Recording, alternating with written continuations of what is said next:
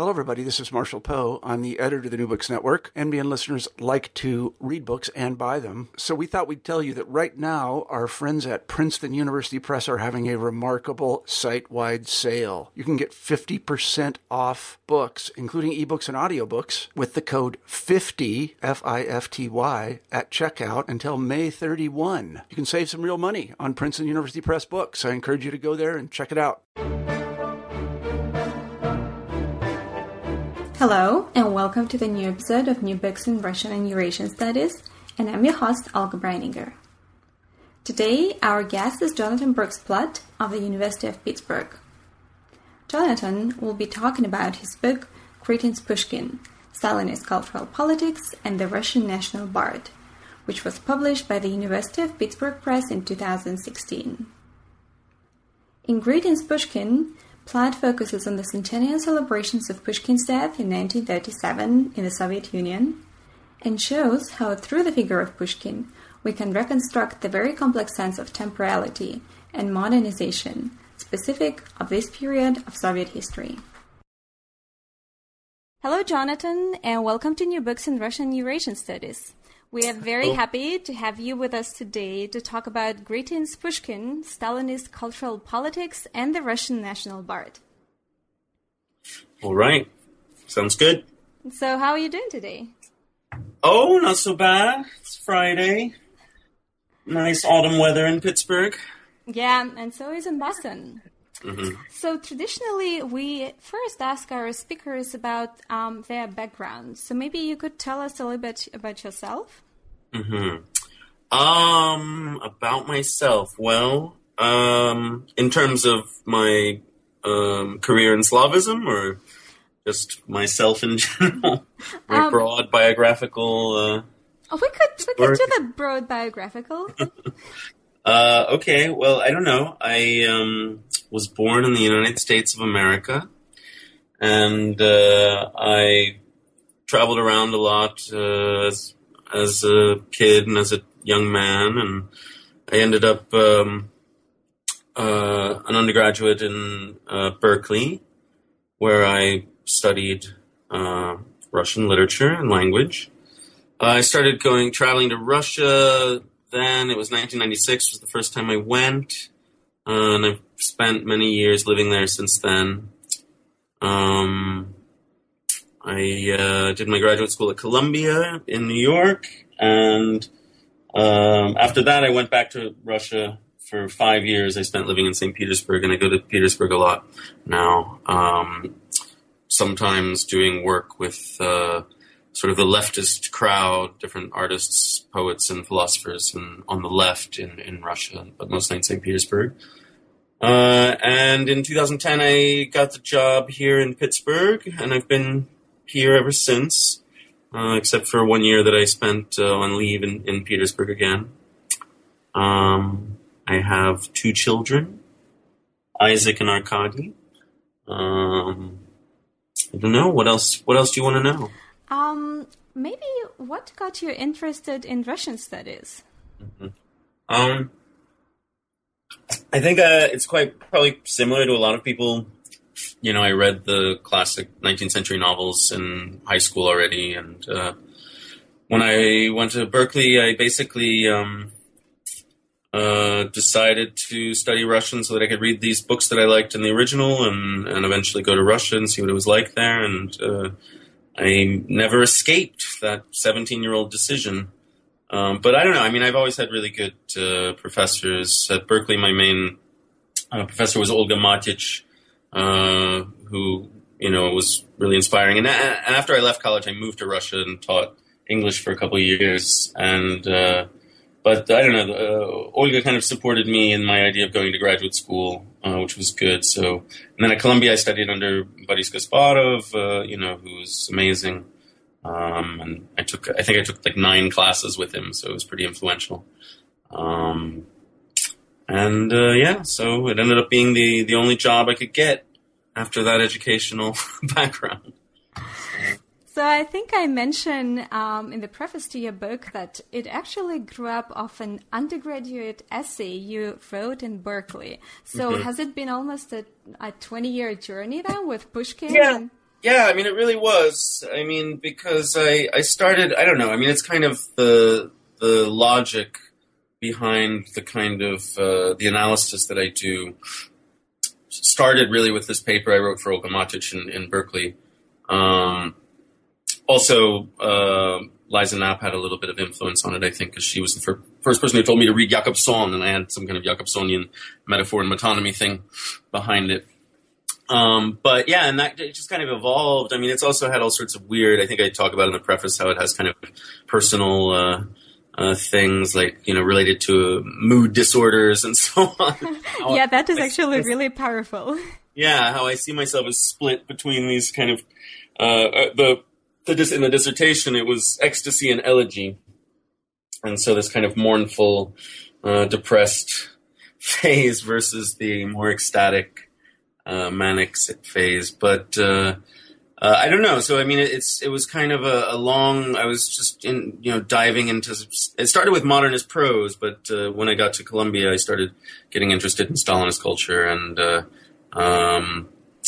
so I was kind of using Stalinism as a therapeutic, as a form of self-therapy, I think, as much as producing a work of scholarship, which is kind of strange, but. And I think that conceptually you moved quite far along from the metaphor and metonymy of Jakobson. So maybe you could talk a little bit about the theoretic framework of your book.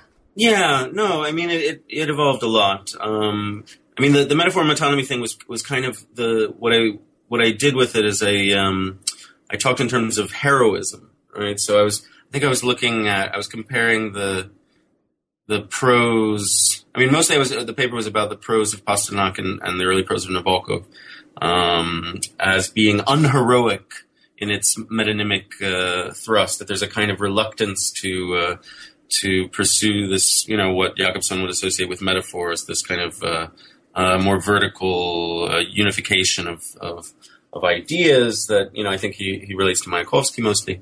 But anyway, that kind of really persisted in a kind of this approach to the 1937 Jubilee as trying to understand how it was both a revolutionary event, both a continuation of the radical revolutionary impulse of Soviet society, but at the same time also an attempt to follow broader trends in Europe at the time and sort of anchor the new Soviet culture to the past in ways that had been resisted in the previous years. And so it kind of, which has, in the history of the Soviet Union, Stalinism in particular has been kind of seen as a kind of retreat from, the universalist kind of utopianism of the revolution of 1917 and avant-garde culture and a lot of different things like that. And so kind of what I was trying to do was see how actually you could find two different attitudes, and I look at them in terms of temporality in the book. And the final name for the two different types of temporality, or I talk about them as chronotopes using Bakhtin, is monumentalism and eschatology. Also problematic in many ways, and people always jump on me for using the word eschatology, which doesn't fit if we look at it in its sort of prototypical meaning. But basically, what I do is I talk about how Pushkin. I mean, the simplest way of describing it is saying that Pushkin simultaneously is sort of living on as a monument that is kind of whose our memory of the past, of this moment of foundation, this moment of origin, of the creation of the Russian literary language, all these kind of monumental achievements that are associated with Pushkin. That we kind of as a culture we preserve that memory. We return again and again to that sort of core of value in our culture in order to sort of anchor our identity as we move forward in time. And that's sort of the monumentalist approach. But at the same time, Pushkin also is kind of living again, right? He's not just living on, but he's living again a new existence that is radically different from his own time, from his own life. That in some ways Pushkin is only his legacy only really has come into being with with the Stalinist Constitution of 1936 or the revolution or however you want to mark that, this fiery kind of apocalyptic threshold where the past has been judged now, which is a model that Boris Groys uses in his Stalin book, but that so some figures of the past are now consigned to the dustbin of history, while others are brought forward in this kind of this leap across time, through all sorts of different devices, showing Pushkin as being prophetically aware of the future revolution to come, the future society, having artistic representations of Soviet people jumping back into time to rescue Pushkin from his untimely death, things like that. All sorts of different ways that they figure this. And I call it eschatological in the sense that there is partially because it has this apocalyptic quality to it, but also because it posits a kind of a different dimension of time from sort of linear, everyday kind of clocks and calendars time that is founded on a principle of rupture, right? So that we can have some kind of extratemporal connection to Pushkin.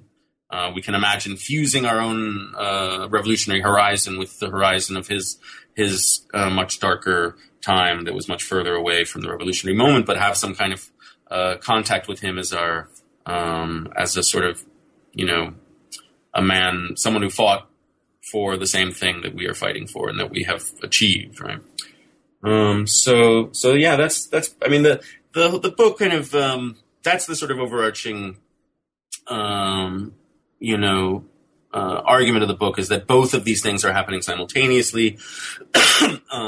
Sometimes they're even fused in weird ways. So like the classic, the central metaphor or image in the book is that of Pushkin as a living statue, where you get both of these kind of attitudes to time simultaneously. On the one hand, he's this permanent monumental figure, but at the same time, it's a living thing. It's not like a normal monument, which is kind of hollow and requires the attention of the crowd gathered around it to sort of give it an illusion of life, this metaphorical living on in our hearts or our memories or whatever. But when the statue actually comes to life, typically in scenes where it's like communicating with the contemporary Soviet people, joining them in the celebrations, or like you'll have pictures of children reading Pushkin's poems to a statue of Pushkin, this kind of interesting tautological image. There you are also getting this figure of Pushkin emerging from eternity into our present, or descending from some other realm into our to join us in our contemporary struggle, and that's what I describe as eschatological. So, but then alongside that, I also theoretical parts. Every chapter kind of adds little bits of other things, usually revolving around the question of modernity. I look at these attitudes to time in terms of the discourse of modernity, and how both monumentalism and eschatology go back, to antiquity, but as ways of thinking about the modern, right? That the modern doesn't just start with the Renaissance or the French Revolution or whatever you want to say. It as a concept, it goes back to late antiquity and Rome, and this kind of idea of what is our time and what is the relationship of our time to, for example, the great past, of the legacy of the past, or as you get into more medieval times, towards this kind of end that's coming. And the way I talk about it is that these two attitudes in the period that we call modernity or Новое время in the Neuzeit in other languages, is they become ambivalent to themselves. So you can't really relate the contemporary modern moment, our time, the threshold of the now, to some kind of static, fixed past or eternal realm that will eventually come to occupy. To replace our sort of profane temporality in an eschatological model, that those external kind of, that external past or that external future cease to kind of they can't really dominate the present like they used to. The present acquires its own special value, and you start to get these weird interactions where so in sort of properly modern monumentalism, you return to the past in order to anchor.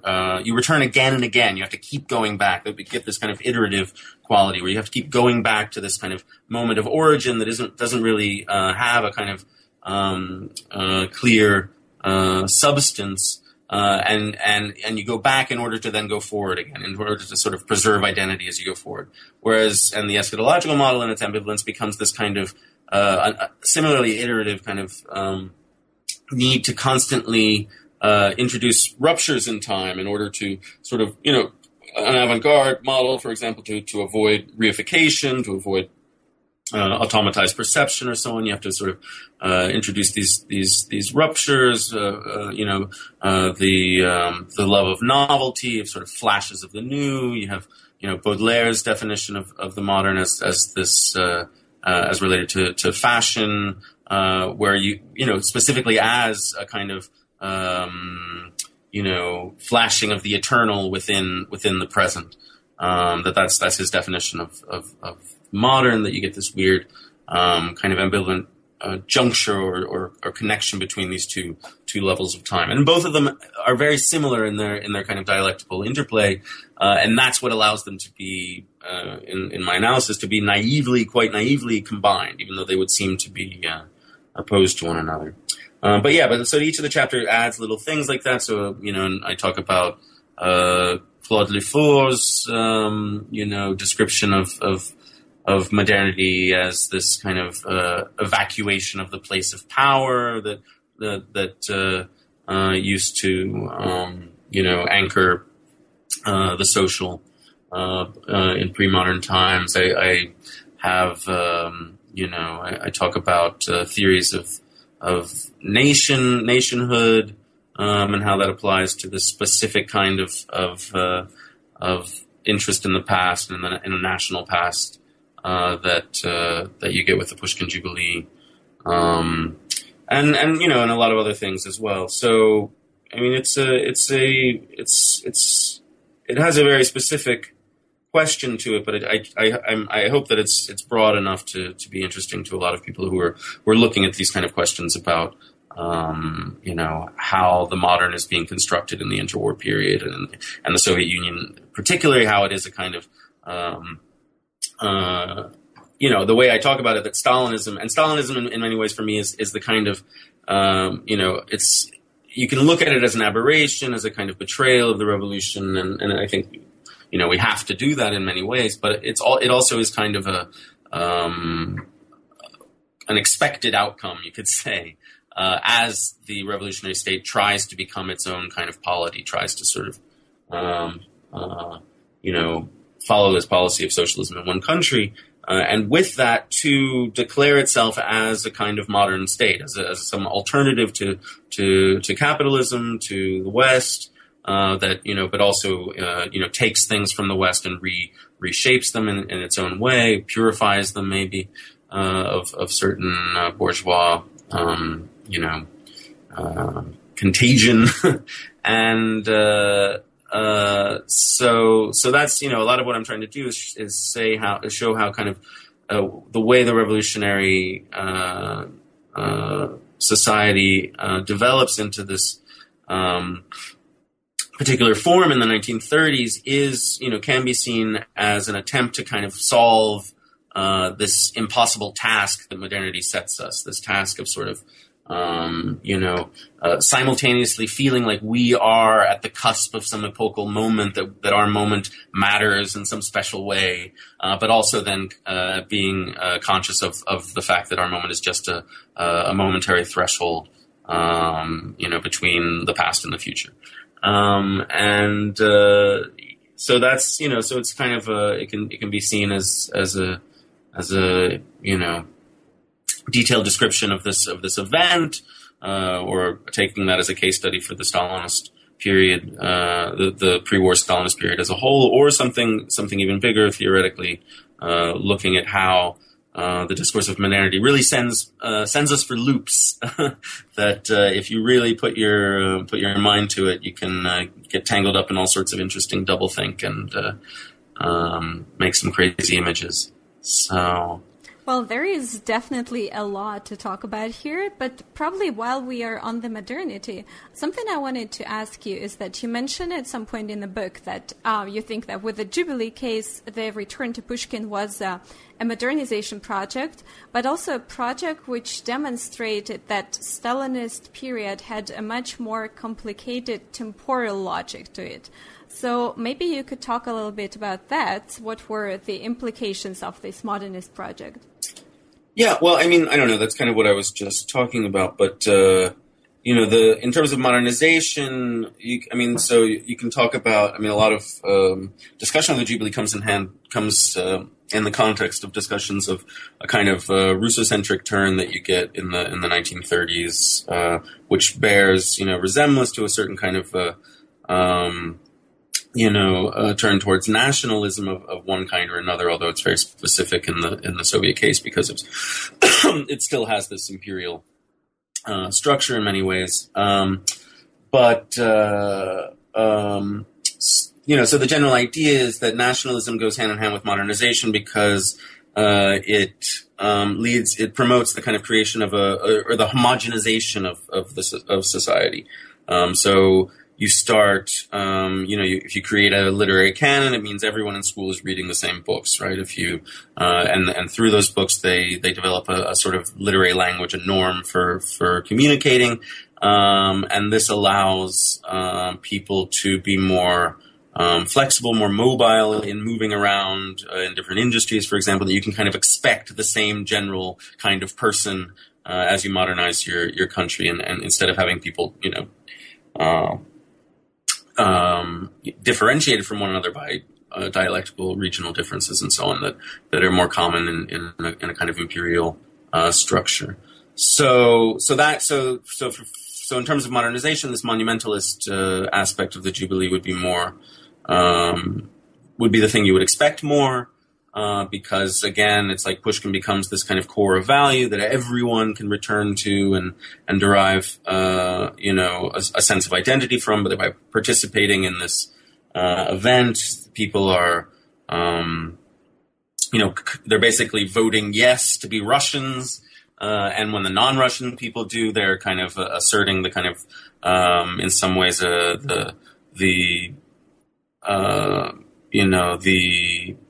you could say the universal significance of Russian culture, which is something that you get very common. It's very common with national poet cults that they are simultaneously kind of inclusionary and exclusionary. So they become part of a civilizing mission for the national culture that produces them. So everyone should read Shakespeare, especially our colonies in India. But at the same time, they're exclusionary in the sense that only the people in the core national culture can get every nuance, right? Because it speaks to them in some kind of special way. And you get that very much in the Jubilee, in the Pushkin Jubilee, where there's a certain degree to which the celebration is meant to encourage Russian speakers and ethnic Russians even, but it's more of a cultural thing rather than an ethnic thing.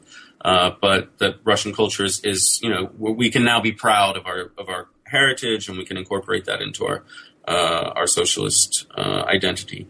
But at the same time, all the other republics in the Soviet Union should be joining with us in celebration.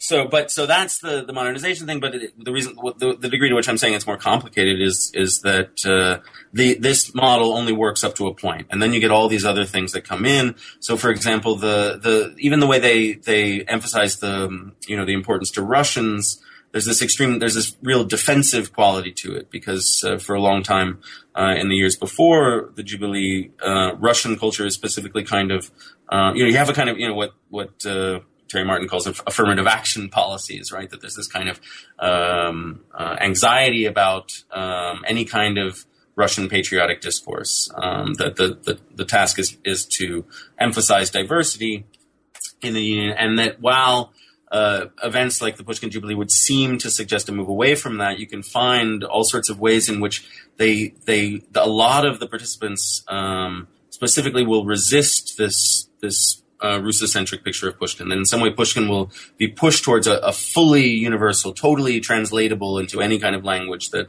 because he's associated with the socialist culture, he kind of goes beyond other national poets as into some kind of a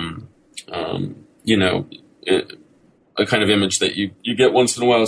You'll have this pantheon of great writers and artists that will make up the utopian sort of reading list of world communism, and Pushkin will be the first one in the list. And that's not out of Russian patriotism, but in some ways just because Russia made it to socialism first, and therefore its culture is going to be kind of reshaped and reworked in this very non-monumental fashion, very much about a kind of purging of the past, of its what errors it might have committed and so on, and in order to make it fit with the present.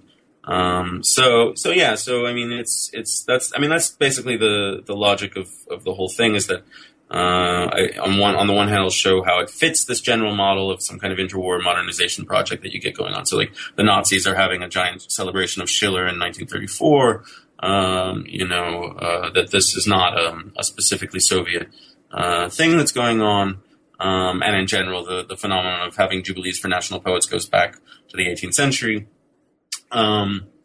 But that because of the revolutionary content of the events, it takes on this kind of slightly, this split character, schizophrenic, you could say, but where it's vacillating between these, what you would seem to be a more expected, legitimizing turn to Pushkin as a monumental figure, and this kind of strange, interest in leaping over time and bringing Pushkin back to life in some kind of radical new form, and imagining him longing for that in the past, and all these different things that they do in order to make that feeling of some kind of specific connection outside of time between Pushkin and the present.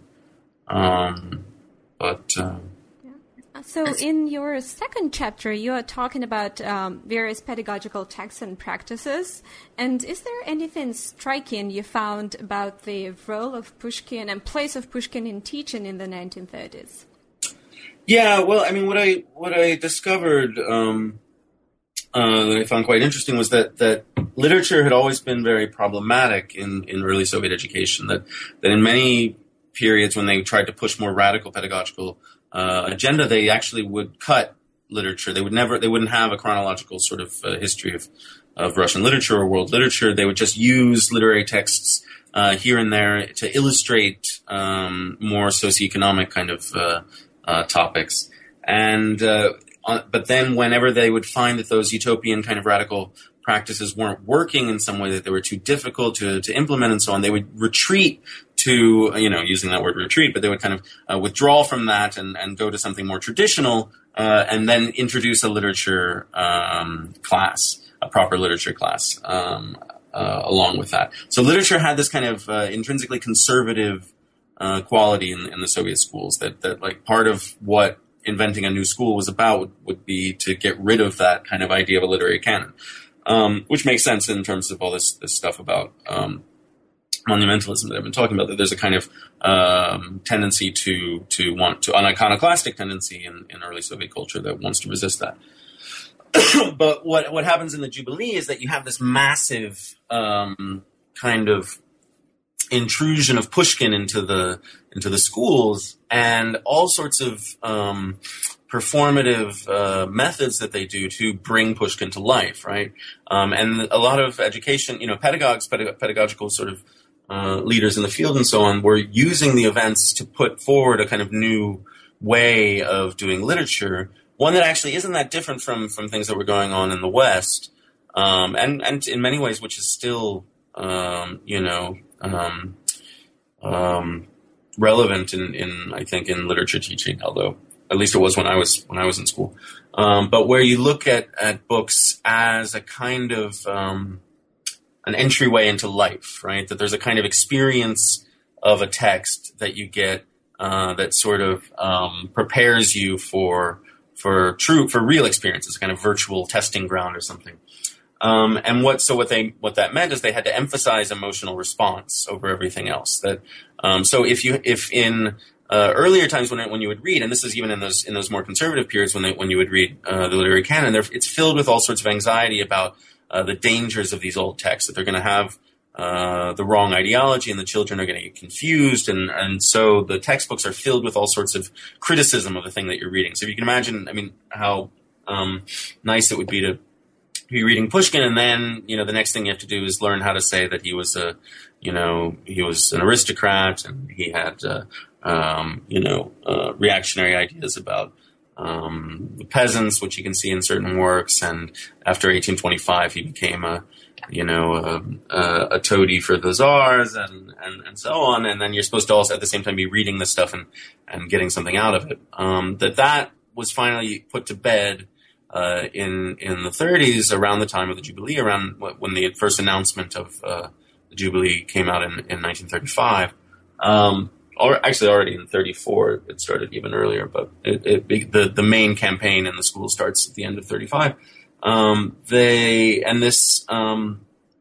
These methods that they would use, all these different kinds, this kind of embodying the text through, this выразительное чтение, this expressive reading, doing all sorts of art projects, theatrical productions. You get kind of bizarre things like, I have this one picture of a gymnastics thing where the kids get into position spelling out Pushkin's name. You get all of this kind of, the way I talk about it is in terms of a kind of, the students are turned into these kind of militant, kind of figures who are resurrecting Pushkin. Like, that's their main task, is sort of using their passion and their dedication and their enthusiasm for socialism to rescue Pushkin from the dark past and all those dangerous things that would have been criticized in 5-10 years before, just to kind of lift him out of that darkness and shower him with socialist love, transforming him. So. And the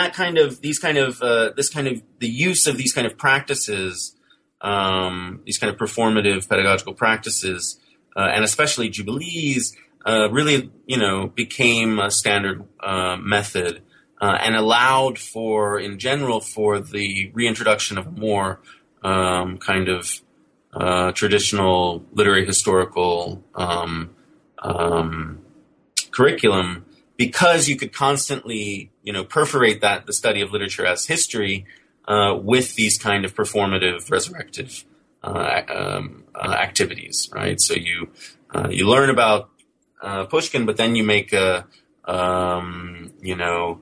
model of the duel where you kind of and it fills you with such sadness to see him about to get shot that you are sort of drawn to rescue Pushkin from the duel, rip him out of the model, and so on, and put him somewhere else. But anyway, so that's the kind of thing that they found a technique that allowed them to kind of get over the old anxieties about canonical literature, and it really had a major impact on how things were taught in school. Now, of course, the militant passion of the Soviet Union doesn't last very long after the war, and a lot of these things become exactly what people who remember the Soviet Union consider to be like the most mind-numbing aspects of Soviet education, memorizing poems and things like that, and having to make these albums for putting newspaper clippings and so on into albums for Jubilee dates. But the idea was progressive at the time and was seen as a way to sort of brew militancy in the children, specifically, in this case specifically with regard to the pre-revolutionary literary past. So And how about the intellectuals?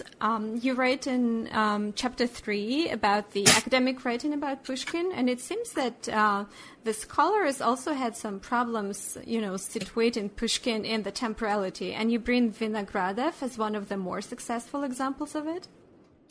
Yeah, well, Vinogradov is weird because he, basically the way I talk about it, his 2-volume, his massive 2-volume book on Pushkin's language and Pushkin's style is that he really has this kind of nationalist, monumentalist approach, right? And it's not actually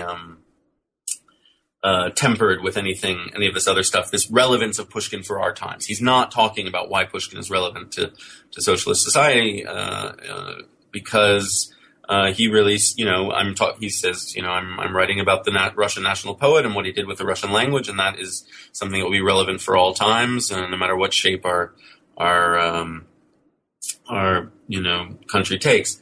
And he got persecuted. He was, accused of nationalist sort of connections, of a right-wing sort of heresy in a fabricated case. But there's clearly some truth to the association of him with that kind of thinking. But the reason I use him kind of as a setup for the people that I'm more interested in, who do try to address this, who do try to bring in this alternative temporality, this more eschatological temporality based on rupture and association of the past with the present. But there, my main, the main sort of theoretical, sort of addition is Rancière, and this idea of modern literature as practicing a different kind of politics, which you find in various people like Lydia Ginsburg writing in the 30s around the time of the Jubilee, and some other people. You get this willing, this sort of a kind of what would have been rare, very rare, or even impossible in previous years. This willingness to say that Pushkin was not a political poet, right? Primarily, that in fact he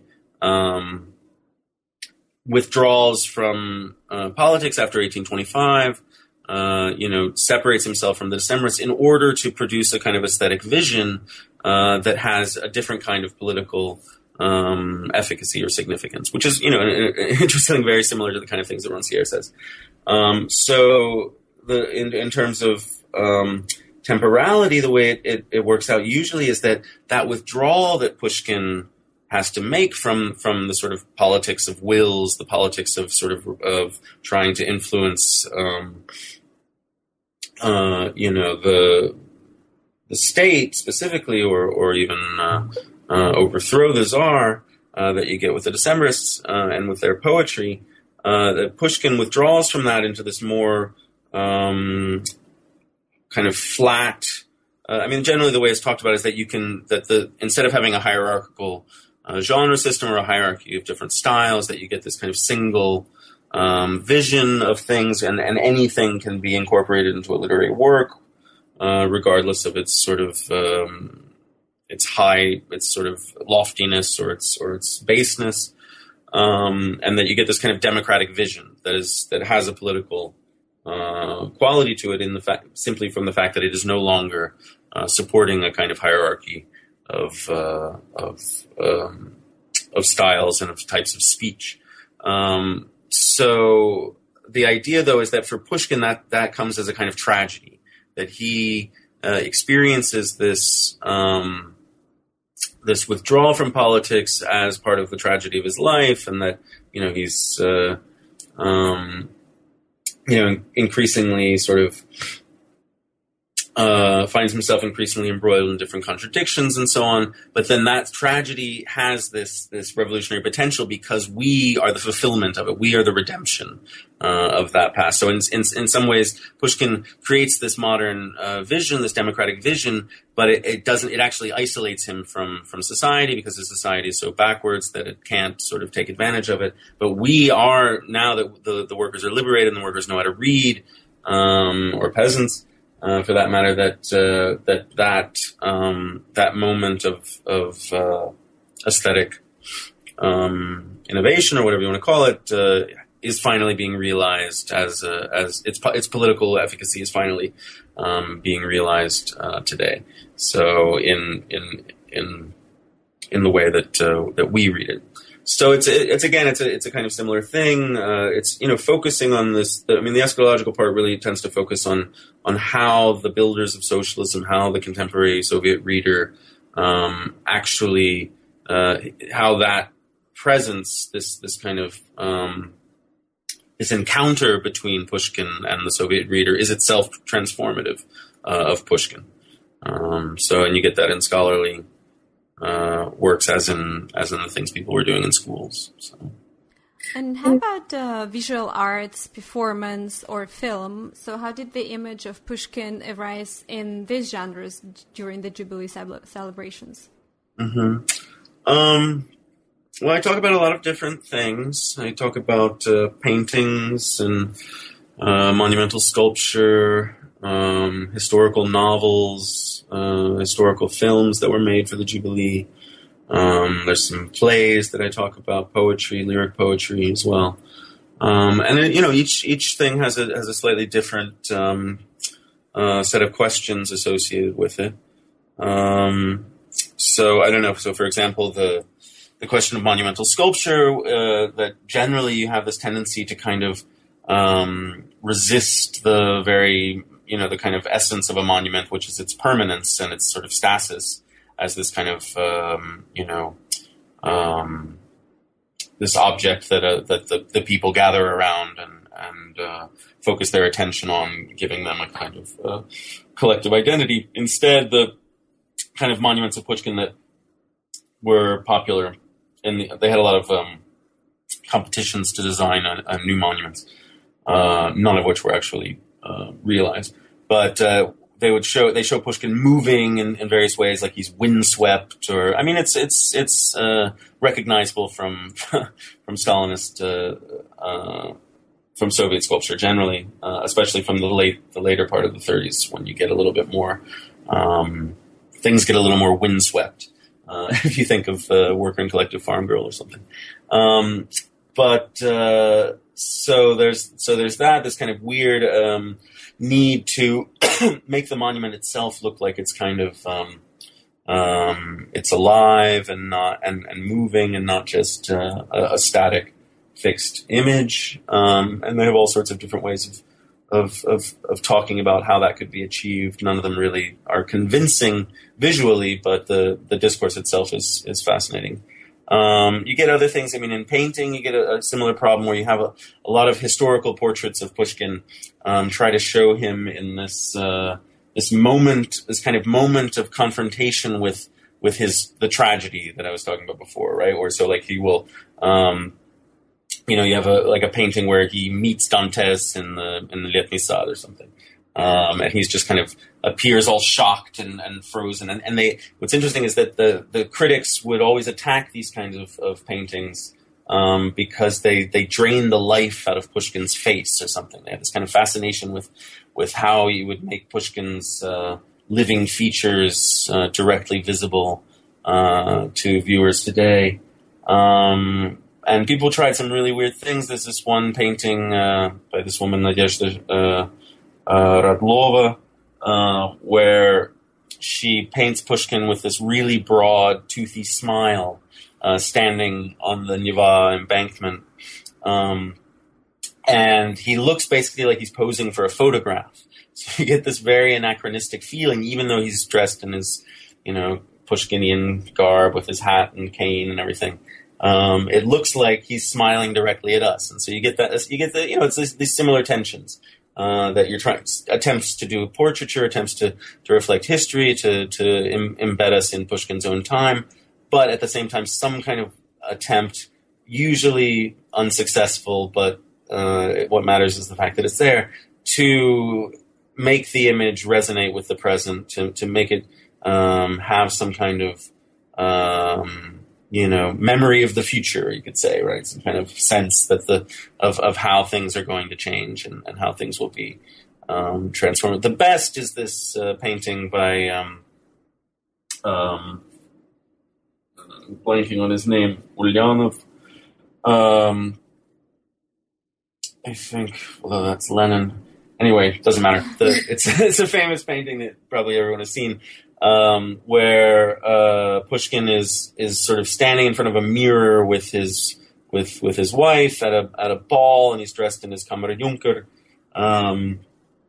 uniform, and you have in the reflection in the mirror this staircase kind of going up with all these sort of grandees, court figures, kind of glaring at Pushkin with great hostility, and Pushkin is kind of turning his head, and you see like one eye as he's turning back, and the eye is of course looking at the viewer, but technically he's looking at these guys that we see in the mirror. But it creates this very strange effect where it's almost like he's looking back at us and sharing his disgust at these people with the contemporary viewer of the painting. And it creates this very weird effect where his head is kind of the only thing that has proper perspective. Everything else is kind of more flattened by the mirror effect. But it ends up looking like this mirror is a painting within the painting. And we're sharing in this kind of effect of fused horizons where like Pushkin and us, we're in the know about how terrible these lackeys of the Tsar were. So you get all sorts of things like that, I separated basically. I talk about visual imagery. Well, not visual imagery, but sort of static imagery versus time-based imagery. So I put film and historical novels together.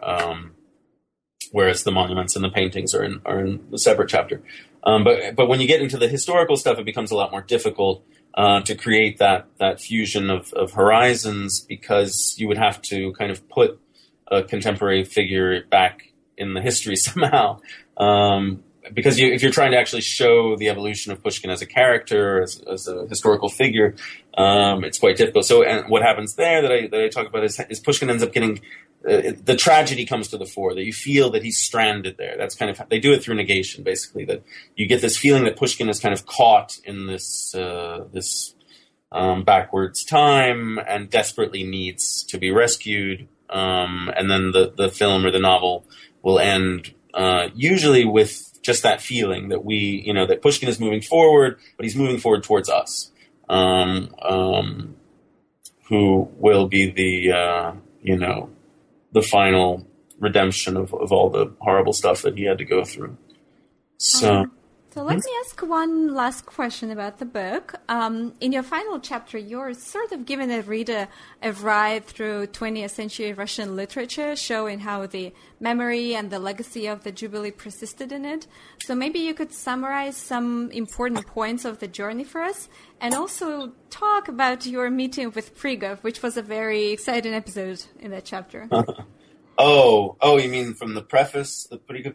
Well, yeah, I mean, basically, I mean, my general, approach to Stalinist culture is that like I said before, the militant energy of the revolution basically doesn't last beyond the war. That, late Stalinist culture is a very different animal from Stalinist culture in the 30s, that you kind of lose this militant kind of passion. Basically meaning that you're willing to kind of go the distance in exploring these kind of crazy things, like this attempt to fuse these different attitudes to time that you get on the Jubilee. And so instead what you get, so I talk about some some sort of 70s era writing by Trifon Levinsky about their own childhood. They're quite biographical texts about their own childhood and the and experience of the Jubilee, and how this knowledge of the kind of the stale, the way official culture became so stale after the war, colors the memory of those of the events.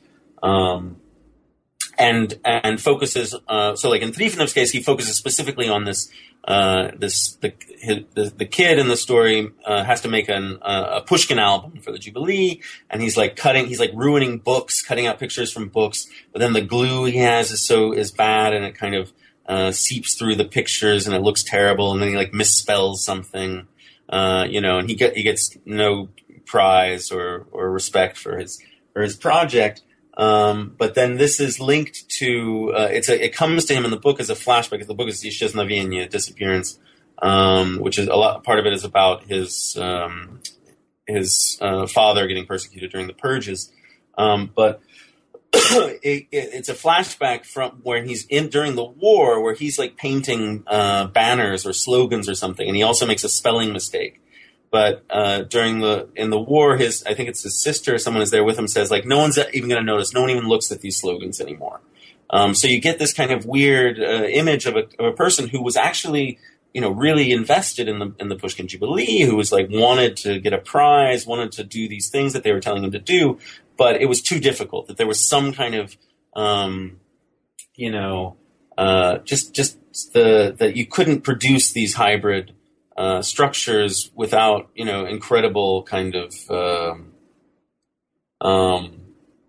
without, it's true of even the elite works, that everything is kind of failing, as it tries to, produce these hybrid structures. It's very rare that you get, works that actually succeed in doing it. And that creates a lot of suffering in the person who's actually, following this kind of militant model and is trying to do what you're supposed to do, and resurrect the past and redeem the tragedy and all these different things. But if you fail to do it, you feel pretty bad. So you get this. So basically, the idea is that after the war itself, this, and maybe probably already during it, you get people are, not willing to put that kind of investment into things. Because it's just not nice when it backfires, and so it becomes stale, it becomes more ritualized, and so on.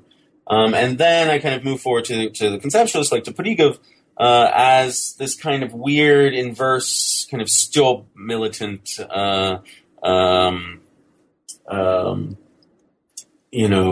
tendency where they kind of it's almost like the Stalinist. The moment when Stalinism was still really alive in the 1930s, it's really been lost. It's been forgotten because of all this decline in militancy that you get in the 40 years between. And Prigov is basically sort of, it's like he's discovering these little bits of Pushkin imagery and picking them up and sort of identifying himself with them. And the story I kind of even fits with that, because basically when I was writing my master's thesis with Kathy Nepomniachtchi at Columbia, I was focusing at that time on the pedagogical stuff, on how Pushkin changed the way literature was taught in the schools. And Kathy had this thing where like you always had to get native informants for any project, because it's important to know these people in the first place, but also you want to, get around and with your ideas and so on. And since, it was Kathy, it was, the best idea was always to interview famous people. So she had me interview, Prigov when he was staying at her house, because he'd come to Columbia for a reading. And I didn't even know who he was really at the time. It was like my first year in graduate school. And so I was just using him as a native informant and asking him how he what he remembered about studying Pushkin in school. And he was like, really didn't understand what was going on. And he was like, I didn't read Pushkin. I played with tanks and airplanes, like other little boys. What are you talking about? And then it finally got so frustrated that he just started reciting his Pushkin poems. And that it's kind of interesting because I was asking him to to take this kind of meta position towards his biography and sort of just, to tell this story of or of history, of Soviet history and so on. But the truth is it has to be kind of embodied. It has to be a performance of these peculiar, this peculiar kind of signifier that Pushkin becomes in the Stalinist period. It becomes kind of like this. He is doing a similar thing to what the children do in effect during the Jubilee. As a kind of militant, he's sort of bringing this dead Stalinist signifier back to life in his Pushkin poems.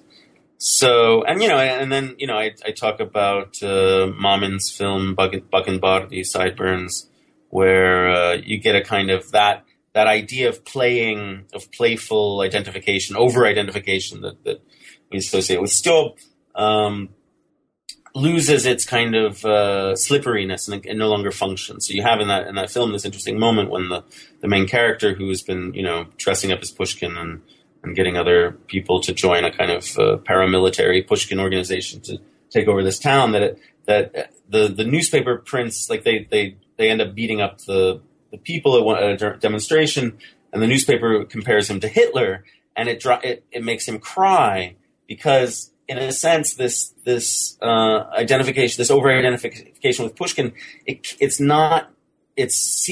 always meant to be both serious and ironic. Right? This is the nature of Stjob, that you can't position yourself clearly. You don't know if the performance is a performance or not. Right? It's so overdone that it has the effect of seeming like it's actually something super serious. But if once you say like, these guys are actually fascists, they are real fascists, then it's like its whole structure kind of falls apart, because you have to maintain this kind of deadpan irony alongside of it for it to work, which is the same thing that you get with Prigog's poetry. So I talk about that because that film is from 1990, that this is a kind of nostalgia, or a kind of mourning the end of this underground culture that was no longer really feasible during Perestroika. But otherwise, I looked at some contemporary textbooks in Russia, and how it's interesting that you'll find little fragments of the old Stalinist discourse sometimes appearing in schools today, like with just the memory of these phrases was so ingrained in people over the years that they kind of just appear unattributed in contemporary textbooks without any kind of consciousness of their Stalinist context. But I generally, my look at contemporary Russian textbooks suggests that they're not, at least when I was doing it, this was during the kind of the mini thaw that you had in the Medvedev presidency. They weren't pursuing this kind of hybrid temporal structure anymore, that it was pretty monumentalist, which I don't know if that's a good thing or a bad thing. And it would be interesting to go back and see if anything's changed, because I know they've recently been redoing a lot of textbooks again, most notably in history. But it'd be interesting to see if their approach to literature has changed with the new kind of radicalization you've been getting in Russian politics. But. And what are you working on at the moment? Do you continue to work on Pushkin, or are you doing a different project altogether? I have a couple things going on simultaneously now, but my biggest project is actually quite similar to the Pushkin project, but it's about Zoya Kosmodemyanskaya. So it's another kind of cultural analysis of a kind of icon that was celebrated specifically, but this time moving forward and looking at the war. And a little bit more on how this image of a militant was kind of cleansed and domesticated after the war, specifically in terms of gender. So Zoya Kosmodemyanskaya becomes this, even though she has this androgynous kind of Joan of Arc quality in the original representations of her, she is increasingly feminized as time goes on. She becomes this kind of disciplinary tool rather than a a kind of model of the ecstasy of giving yourself to the cause, that kind of thing. And then in that project, I also bring it up to the contemporary moment. Probably about half the book is going to be about contemporary attitudes towards the figure of Kazimierz in the war and the image of the Soviet militant. So I went around Russia and interviewed all sorts of people who are the sort of memory keepers who maintain museums dedicated to Kazimierz or write about her still, or work in archives and so on, and interviewing them about their feelings about contemporary Russia and whether or not this image of Zoya is still relevant, or why it's not relevant, what has changed, and things like that. So I talked to those people, and then I did some projects with some contemporary leftist artists in Russia about Zoya Kazimierz, where they are kind of, many of them want to identify with her, to identify with this militant image, but they're nervous because of the not just the way the Soviet Union used images like this, but specifically the contemporary moment in Russia, where the war has become this very it's become the foundation of society in many ways, and it's used as how you define who your enemies and who your friends are and things like that. So that's my main project. I write articles when I can about Pushkin's own works, usually in terms of intertextual things, either Pushkin reworking things from the Western tradition, or sometimes people who come after Pushkin kind of manipulating his images and motifs in different ways. And I work a bit on contemporary Russian poetry, and I've done some other contemporary Russian art stuff. I've been translating this poet Galina Rimbu for a couple of years now, and the translations have been really popular and published in a lot of different places. And I just got an offer to put it all together into a book. Congratulations! So that's pretty. That sounds terrific. Yeah, so got a lot going on. That's the bulk of it right now. Trying to keep my head above water with all these different things. Well, I wish you the best of luck with all of your projects, and thank you very much for being with us today on New Books in Russian and Eurasian Studies. My pleasure. I hope you enjoyed this conversation with Jonathan Brooks Platt, author of Greetings Pushkin, Stalinist Cultural Politics, and the Russian National Bard. Please join us again in 2 weeks for a new episode of New Books in Russian and Eurasian Studies. And until then, this was your host, Olga Breininger. Take care.